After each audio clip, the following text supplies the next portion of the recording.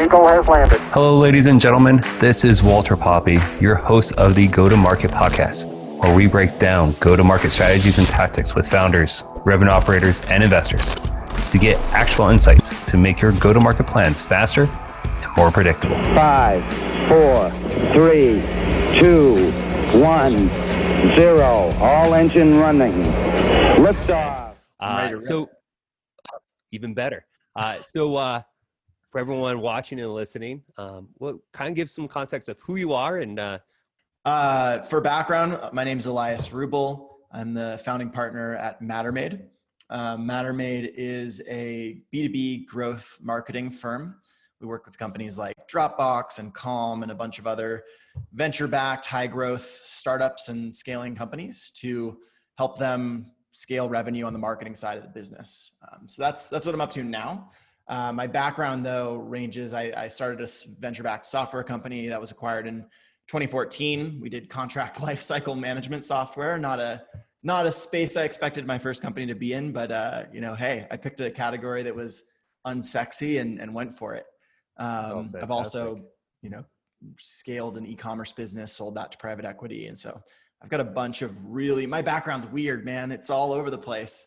That's awesome. No, I mean, and I think that's one of the things that, I think it's so appreciated as having a very unique and weird background. Within that, I mean, how do you now apply your past experiences to helping the companies now with their go-to-market strategies and their growth plans? Yeah, it's a great question. I mean, that's really everything, right? Is like pattern matching and kind of having those experiences to call on. I think that initially, even before Mattermade, I've always been big at just like having a lot of irons in the fire and testing different things and then waiting to get some form of signal, whether that's at a macro level with companies, like multiple companies, or, a more micro level with campaigns and testing kind of quick iteration on that front. That said, nowadays, what's really fantastic is, we're working with and helping scale anywhere from 5 to 10 high growth B2B startups a year. And so, whereas your average revenue operator or marketing leader is going to be with the same company for, call it 3 years, something like that, they get really deep on that one specific problem space. But then when they move on, they're learning all over again. Our ability to see patterns in the industry and to test all sorts of, what is the tip of the spear in B2B marketing and growth and test and learn from that. Then we get to deploy that for our new clients. So it's really cool to be able to take that pattern matching, learn quickly, and then see results from it. Well, so what are some of those pattern matching? I mean, what is it that you're seeing? What would you say kind of high level are you kind of like recognizing right now as some exciting things? Sure. Yeah. I mean, I think the one that's in front of everyone right now and everyone's trying to figure out how to react to is, we've been in this shift back towards authentic community building and social selling. I mean, those things never really went away, but for a while there, it was a little bit more mechanical, a little bit more, case studies and white papers and, downloaded content and gated content. And now we're moving to this place of, authenticity, sharing freely, not gating content. I mean, it's that statement that we keep hearing this year and last year about, buyers are already forming their decision before they get on a call with a salesperson or an SDR, or at least a lot of their buying, process has been done up front. And then sure, there's a buying committee that has to be worked around and there's a bunch of mechanics in order to close a deal. And so there's still a ton of hard work that sales reps and sales leaders have to navigate. But on the marketing side, a lot of the research is being done up front. And so creating programs that play into that, make it really easy for someone to self-educate. And then I think that the best organizations now are figuring out how to make their buyers and their buying committee thought leaders and champions.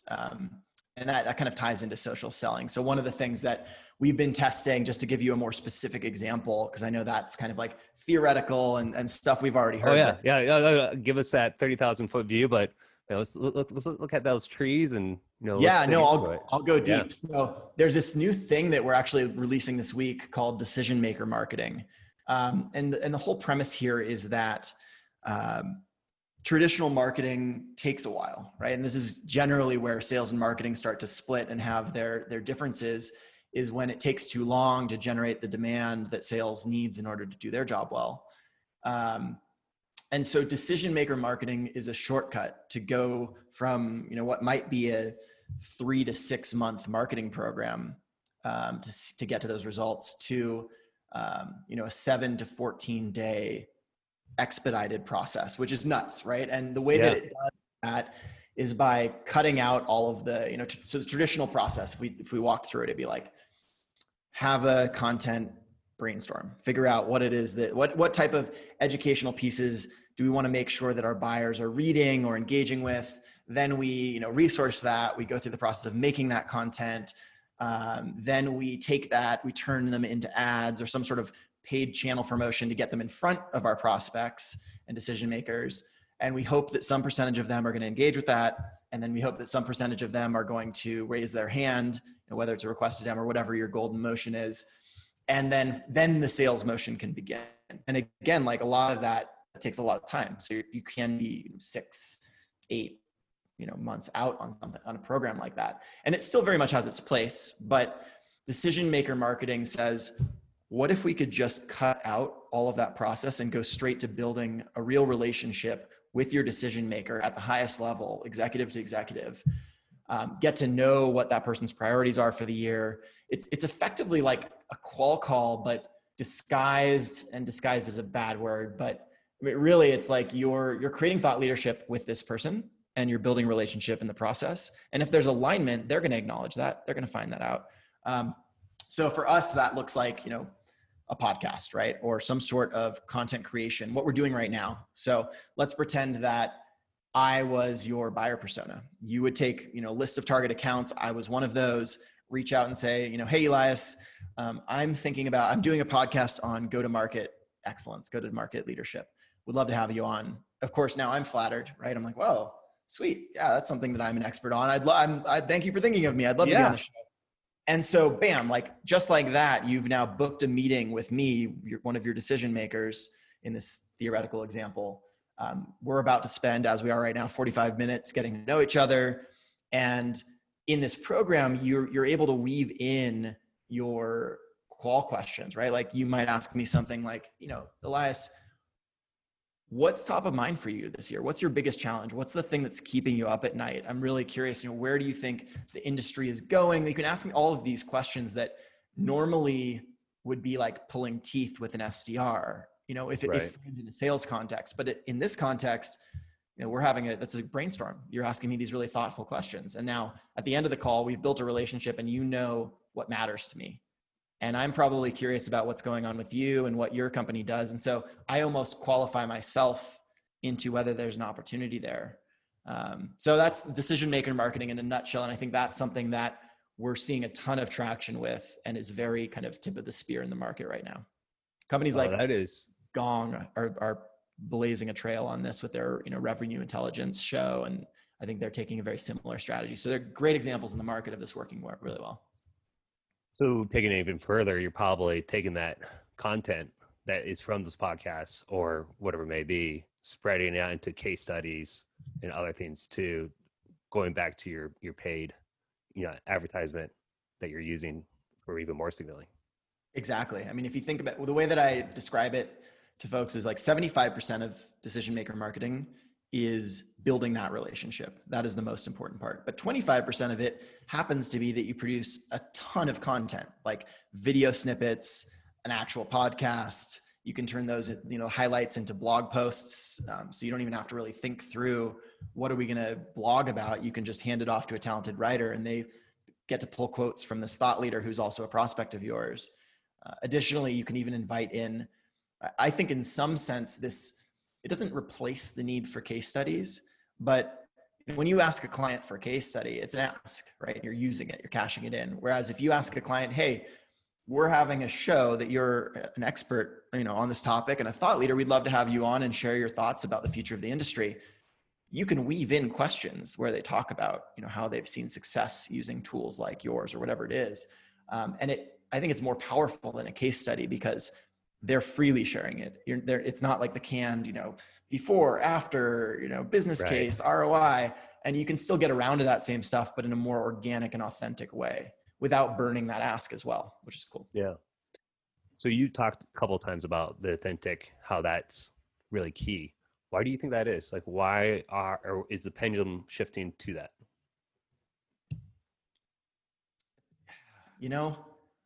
I wish I had the answer. I think it's people want to enjoy the work that they do. And I think we're starting to see through just the ones and zeros of traditional, and it doesn't make it any fun to engage with that. And I think our bullshit detectors are on like ultimate high alert, right? Like anybody can put together a case study, but to hear someone really casually, truly casually talk about their challenges and talk about what they're thinking about. And then, it happens to be part of your solution happens to be part of that story. You can relate, right? It's the sense of relatability. I think for the longest time, B2B lost its sense of relatability, and it just wasn't good. And so now, I think Dave Gerhardt, when he was at Drift, really started to pave the way for this kind of authentic, open sharing. And a lot of folks have just taken that and run with it. And now it's as though the industry's been given permission to be more authentic. Someone broke the ice, people liked it. And, it turns out we enjoy being human more than we enjoy being, buttoned up, tie up to the, exactly. What are you trying to say here? You don't have a tie on, man. You're good. I still have buttons. Oh, I like it. Oh, that's so interesting. So I agree. I think it is about people want to connect with people. At the end of the day, I think that's something that a lot of us are craving. I think especially in today's pandemic, world, when this has been like a second and third order like wave impacts of being in a pandemic, work from home orders. What do you think is going to happen, moving forward? Man, I wish I had a crystal ball. But if you do have a crystal ball, what would it say? Hypothetically. Yeah. I should just hold an 8-ball here just as a joke. People are like, well, what should we do? I'm like, all right, well, let me consult the 8-ball. Ask again. Yeah. There's the obvious stuff, right? Like in-person events, everybody's scrambling to figure out on the go-to-market side and the growth side, how do we reallocate those budgets to meaningfully engage with folks who are now at home. And so there was this like huge pendulum swing, right? At first, everyone was scrambling to figure out how to do this. Like, how do we engage with this media in a way that we haven't before, in a consistency and production value that we haven't before? Great, we've got the budget, let's throw it into there. But then the pendulum swung, and now everybody's like, I'm so sick of being on Zooms. I'm so sick of staring at my screen all day. And so I think that's the new challenge is, how do you create unique experiences that don't feel like a drag, that don't feel like, because pretty quickly now Zoom is getting to be the conference where you're like, man, I just want to go home. My feet are tired. It's like, instead of your feet being tired, it's your brain and eyes. Right. So yeah, I think that's the challenge right now is coming up with ways to there's a lot you can do with, this medium. And I think the companies that are going to win are going to find ways to slice and dice it so it feels fresh. Someone doesn't feel like it's just another Zoom. Right. So, you mentioned that you work with 5 to 10 companies every year, fast growing. What are some things that are not working when you go into these organizations and they're like, hey, we're doing these things. What are some pattern matching that you see that doesn't work and you have to kind of correct the path? What's interesting is a lot of the time it's fundamental stuff.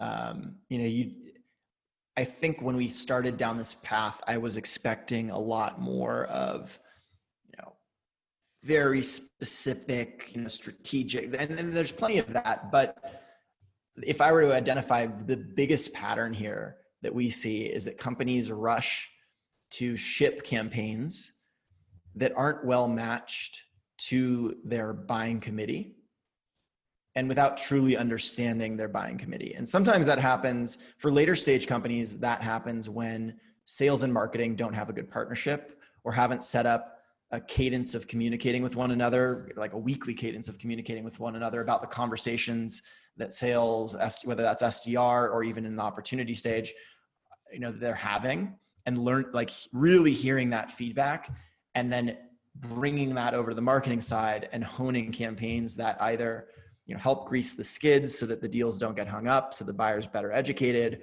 or whether, even targeting, just really understanding that persona and honing in on the ICP. So I'd say if there's one thing that I get up on my soapbox all the time and rant about, it's that. Just like really take the time. It's if you're about to dump 50 grand, 100 grand, $1 million in a channel per month, that, obviously our clients range from Series A to post IPO. So we deal with all sorts of different budgets, but regardless, like that money is not going to be well spent. It's going to fall into a leaky bucket if the fundamental, piece, which is who are we talking to? What do they care about? And do we have something interesting to say to them that not that we think is interesting, that they think is interesting? It's worth taking the extra time to really nail that down and to test it before throwing a ton of budget behind it. So I'd say that's my number one pattern that we see folks. Everybody thinks they can shortcut, right? Everybody gets a little bit excited, and it almost always ends up taking them more time than if they had just invested it up front. Interesting. So how do you test then? How do you know that you got that messaging and that person correct? It's the sales conversations that validate that, right? When you have a sales team, it's like, wow, these people are primed, right? They are eager. The messaging, the script, everything that we're saying to them is hitting, and they seem well educated about what we're talking to them about already. They come in well educated. And then of course the sales cycles, as those shorten up, that's usually a great sign that the matching there, both on, at the top of the funnel, who are we bringing into the funnel? Who are we qualifying into the funnel? How are we talking to them and educating them? And then how is sales doing in kind of continuing that sales motion all the way through? So I think the best teams today are thinking about revenue ops, not sales and marketing, right? It's a team effort. You have top of funnel, middle funnel, bottom of funnel. And whether you're in sales and marketing, like that funnel, everybody should be, that's the thing, right? And so I think the teams that are better aligned on that front are the ones that are able to sprint faster. They're communicating better. The feedback loop is stronger. And that's essential nowadays. So you mentioned bottom of funnel, and we've been talking a lot of, marketing and sales. Yeah. How does the bottom funnel play into, things that you're seeing with these type of companies? In what sense are you curious about the bottom of the funnel? Yeah. So how are you thinking about bottom of funnel and the feedback loop? Once they become a customer, how does that feedback play into your different growth strategies or go-to-market strategies? Yeah. So, as far as I'm concerned, and one of the things we immediately set up if it doesn't exist is there should be a weekly meeting between marketing and the SDR team, right? So that's higher up in the funnel. There should be doesn't have to be weekly necessarily, but at least monthly, there should be an Opti review with the account execs between marketing and account execs to understand what's going on in the opportunities, where are they getting hung up, what's the feedback. And then likewise, maybe it isn't monthly, but at least at a bare minimum, it should be monthly, but at a bare minimum, it could be quarterly with the success team, understanding, what are those stories of success? Where is there still friction? And how can marketing support, the places where there are friction and champion the places and the customers where there's success? So that's critical. Yeah, no, absolutely. So to me, it sounds like you're not only just talking about like what you can do for marketing from the buyer perspective, but you're also thinking from the sales through just, simple conversations is what you're seeing is, tactics that people can implement today to make their go-to-market plans more attainable. Oh yeah. Play as a team, win as a team, it's funny how early teams will silo themselves. Mm-hmm. And it's just like such an easy adjustment if you can take a step back and go, okay, let's just think about this as we're a funnel team, we're a revenue team, and we need to communicate at certain junctures on a certain cadence so that everybody can be in lockstep. So yeah, it's super key. We didn't expect to spend so much time on organizational coaching and on, these bits, but are the fundamentals that everything else follows from. So those have to be set up right in the beginning. Yeah, no, that's interesting. So, and you mentioned earlier about RevOps as an essential piece. Can you expand on that? Or why do you, why did you bring that up? Like, why do you think that's like an essential piece? Because so when I think of revenue operations, I'm thinking of like the merger of sales and marketing, right? If we take away those titles, like it is revenue operations is the plan, the strategy, the goals, the measures, and the two teams that play into the various pieces of the funnel, right? And so I think that like I use that term to sum up all of those pieces. Because if any one of those gets out of whack, right? Like even if, when the CFO is setting benchmarks with the board and the CEO and others, like if not everyone is present at the table and bought in on those goals, that's, again, you end up with these fissures between groups and people not pushing in the same direction. And then you sometimes end up with like arbitrary goal setting, which is the worst. Like, I think we're getting away from that, but if you comp a marketing team on an MQL goal, which is totally the wrong thing to be measuring, right? Who cares how many MQLs there are if marketing is contributing to opportunity creation and revenue creation, right? And a lot of the times, we'll see companies, clients of ours, that'll make a bet about their MQLs, how many MQLs they need. And we're like, no. Like, our goal should be to support however many opportunities we need to create based on what we know our average close one rate is, to support whatever revenue we know we need. And in that way, we're also aligning ourselves with the sales team, because if they're not getting opportunities and they're not closing those opportunities, they're losing. So why would marketing not lose in that case? Well, we hit our MQL goal. Like, fuck that. That doesn't matter, because the people who actually matter are the ones closing the deals, and that supports the company. And so if they're not happy, we shouldn't be happy. So I think that that's almost becoming old news, which is great. Like, I think modern marketing teams are thinking in this way, and they're partnering with sales, and they're setting the goals in the same room together. But that certainly is something that if teams aren't thinking about it that way yet, they should definitely think about it that way. Interesting. So if you were to give somebody advice that they are thinking about more of the MQL, at sales qualified, opportunity created, that, your traditional pathway, how do you start having that conversation? How do you get to a point where it's lining up to be that opportunity creation? Where would you advise people to start? Simplify. Just, like get the two leaders in the room or the three leaders in the room and say, what are we actually trying to accomplish here? What shuts this company down? How do we fail? And how do we win? And it's probably one number or two numbers, maybe, like what is our churn and thereby engagement, all these things, customer success, customer happiness, and what is our revenue, right? And of course there are other, I'm speaking purely on the, the revenue side of the house, right? But when you boil it down to just what matters, then things become a lot more clear. So then it's like, okay, like marketing team, they can say to sales, like what's our win rate, right? Okay. So based on that, now we know how many opportunities we need to create. Great. We're your partner to make sure that those are created. And then you're our partner to give us feedback if we're doing a good job of creating opportunities, but that they're, for whatever reason, not closing well, or they could could be a better alignment and they could close more quickly, right? You partner with us to let us know about that.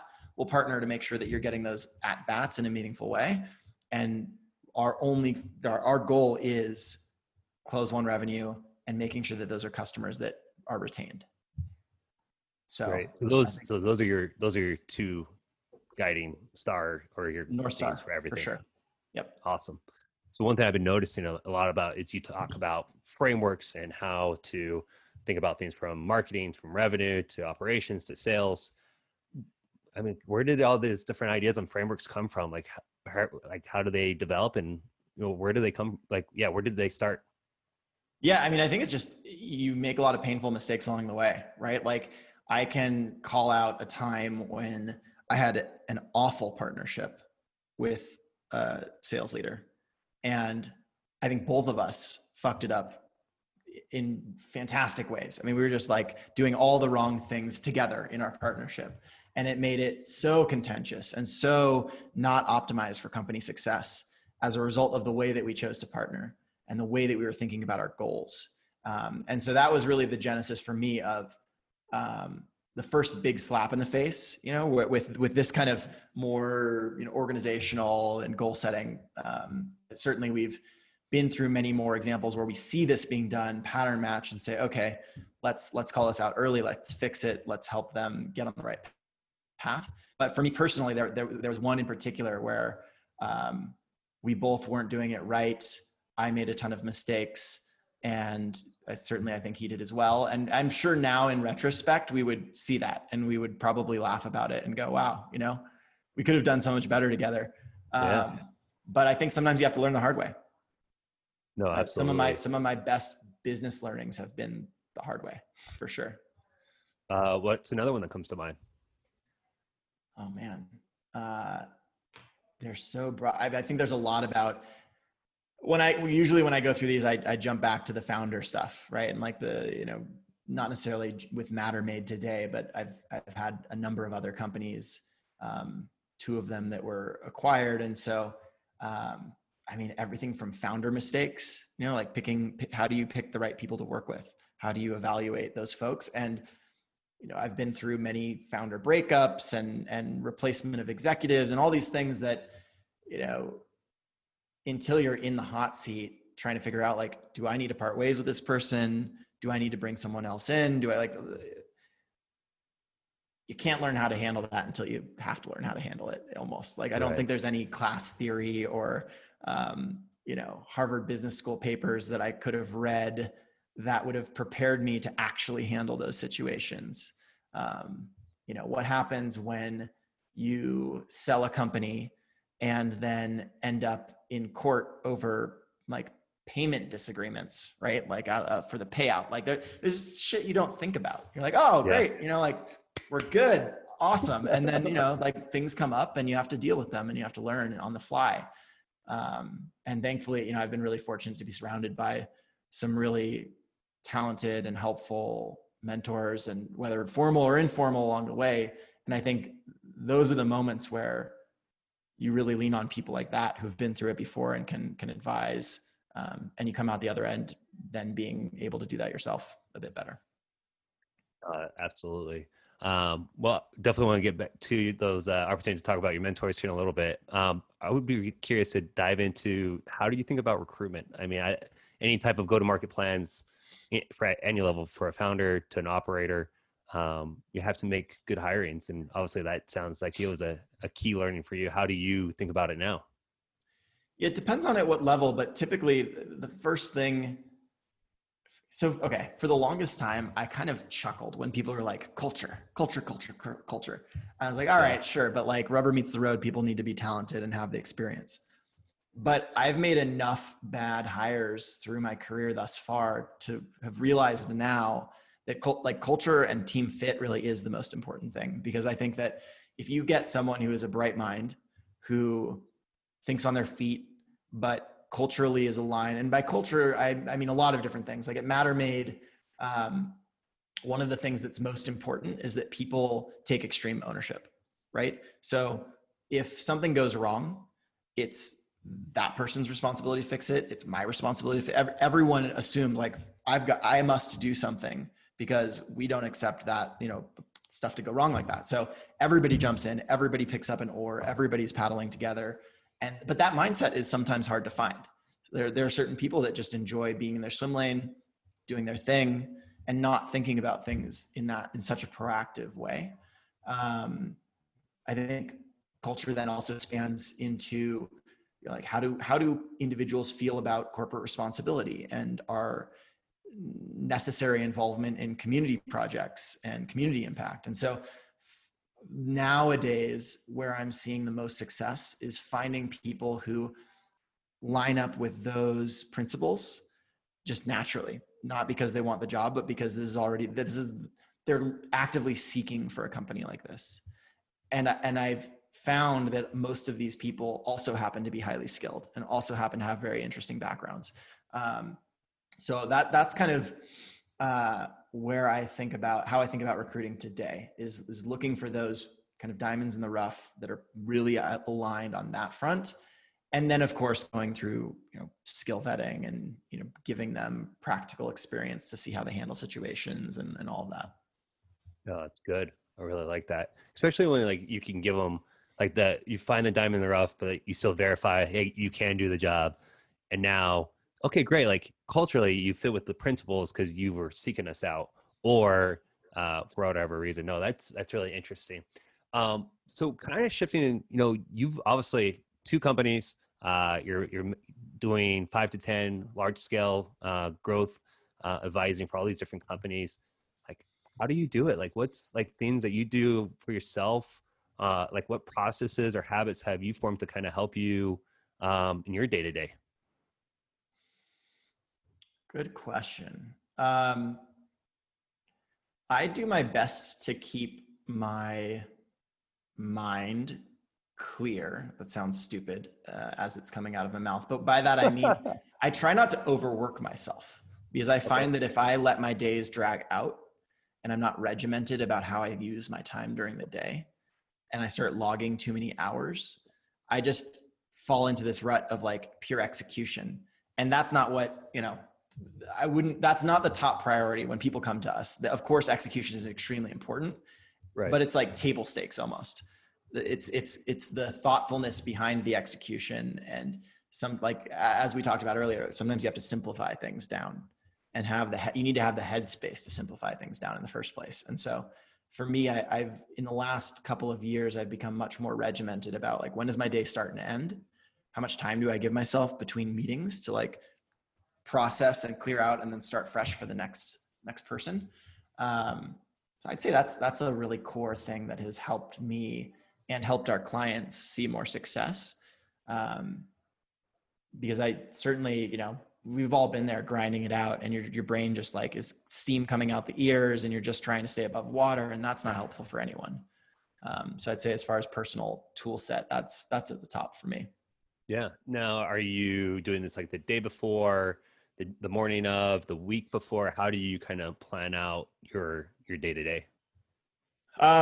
Yeah, I mean, I work with, an assistant who helps keep my calendar straight, and she's amazing. And, we have a chief of staff that makes sure that everyone's set up for success in the meetings that they're having, and that, we're all enabled in the way that we need to be, even though it's kind of funny, like we're a tiny team in the scheme of things, right? We're like between 10 and 15 people, depending on how you look at it.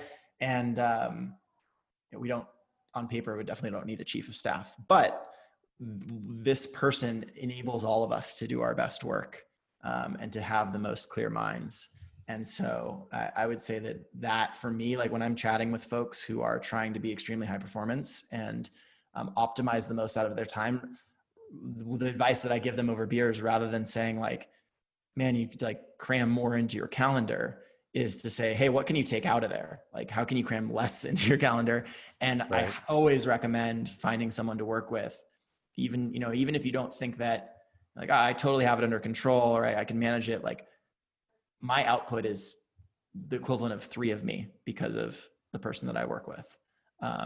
And she certainly enables me to be a much better version of myself, work context and a personal context, while keeping my mind clear. So I kind of was slow on the uptake of going down that path, but I'm really happy that I was convinced to do so.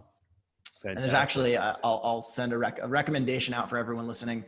There's a company called Mind Maven that was started. It's a consulting group, started by a gentleman who was in charge of, I'm going to space the division that he was in charge of at LinkedIn early on LinkedIn.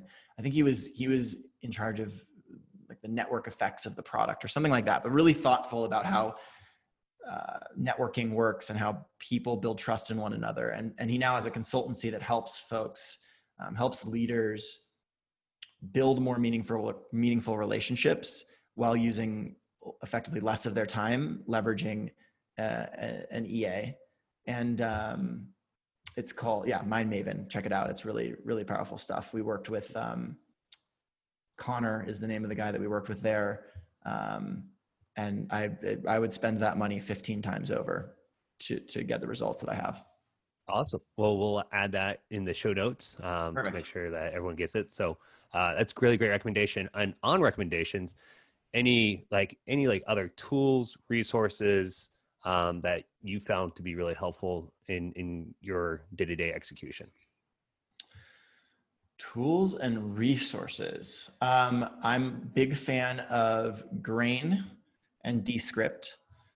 They do similar things, but Grain is a newer company that plugs into your Zoom and allows you to create like highlight snippets from conversations based on text. So it's really powerful if you're trying to produce content from your Zoom meetings. Highly recommend checking that out. They have a great integration. Let's see, Descript is very similar, but it doesn't integrate with Zoom. So if you're having a lot of meetings, or not meetings, if you have video content that isn't coming from Zoom, that's being recorded elsewhere, and you need to upload it into a tool to edit it quickly and create highlights, it's a great tool for that. Man, there's so many tools. I'm just trying to focus my mind on something that would be helpful. I mean, one of the things that we really like doing is, as quickly as possible, having a cockpit of dashboards for, both at the executive and board level, all the way through, like what does the CEO care about seeing and reporting to the board? What does the CMO care about having at their fingertips? Like what does she care about seeing at a glance? And then what does the team underneath that person care about being able to deep dive into with like campaign level reporting and boards? And so Databox is a tool that we use for that I think is really fantastic and worth checking out. All right, I'll add down below in the show notes wherever this will be. So you've been a founder, now helping companies with their marketing. Somebody who is either thinking, hey, I want to go become a founder, or I want to get into marketing, or I'm just starting out. What advice would you give them? Start reaching out to people. That was the genesis for me. I come from a very non-traditional business background. Like I went to art school. I dropped out of art school. I founded my first company after waiting tables. So I didn't have any, like if that first company hadn't succeeded, I wouldn't have had any criteria by which anyone would have hired me for anything, right? Like I wasn't qualified in a traditional sense. And I knew that I had to prove myself through that. And so what I did was reach out to just a bunch of people who had been successful in the arena that I cared about and was interested in, and was totally honest with them. I was like, hey, you've been wildly successful. I have everything to learn. I'm, really eager just to hear your story and to learn from you.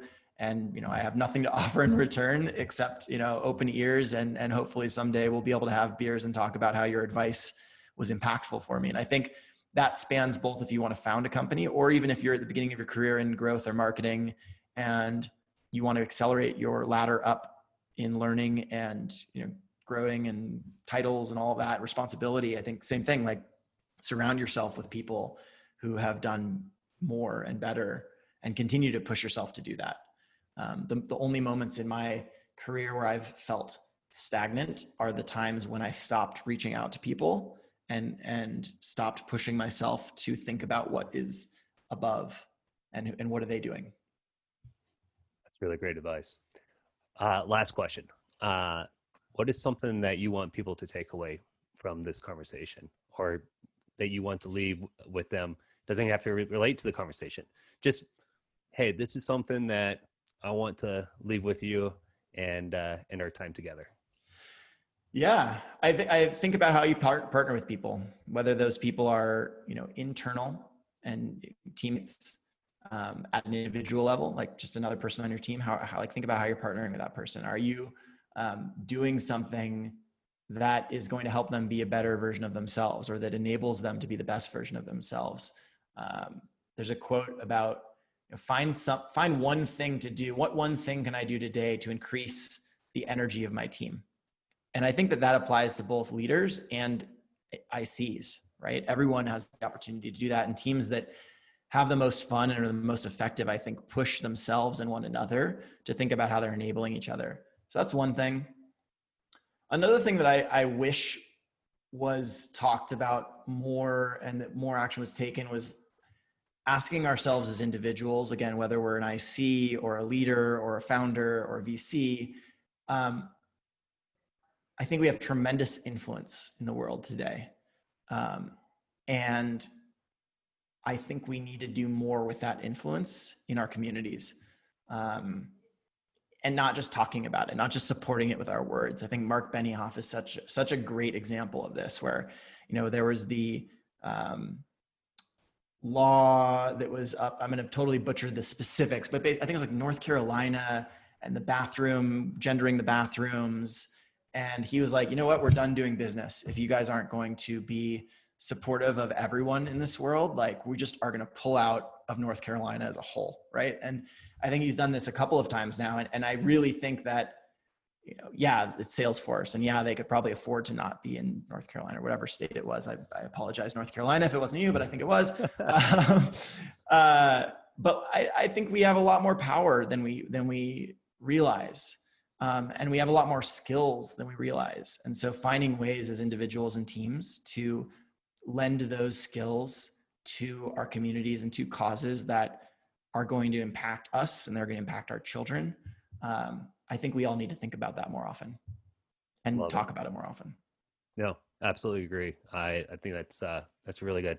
Elias, if people are interested in, reaching out to you or want to get to learn more, where should people go? Yeah, I mean, Mattermade.co to learn more about Mattermade, and then connect with me on LinkedIn. I'm always happy to have conversations with smart folks who are doing interesting things out there, or folks who are at the beginning of their career and trying to figure out what they're doing regardless. Elias Rubel on LinkedIn. All right, perfect. I will add those to the show notes as well. And Elias, again, thank you so much. It was great chatting with you today. Walter, always a pleasure, man.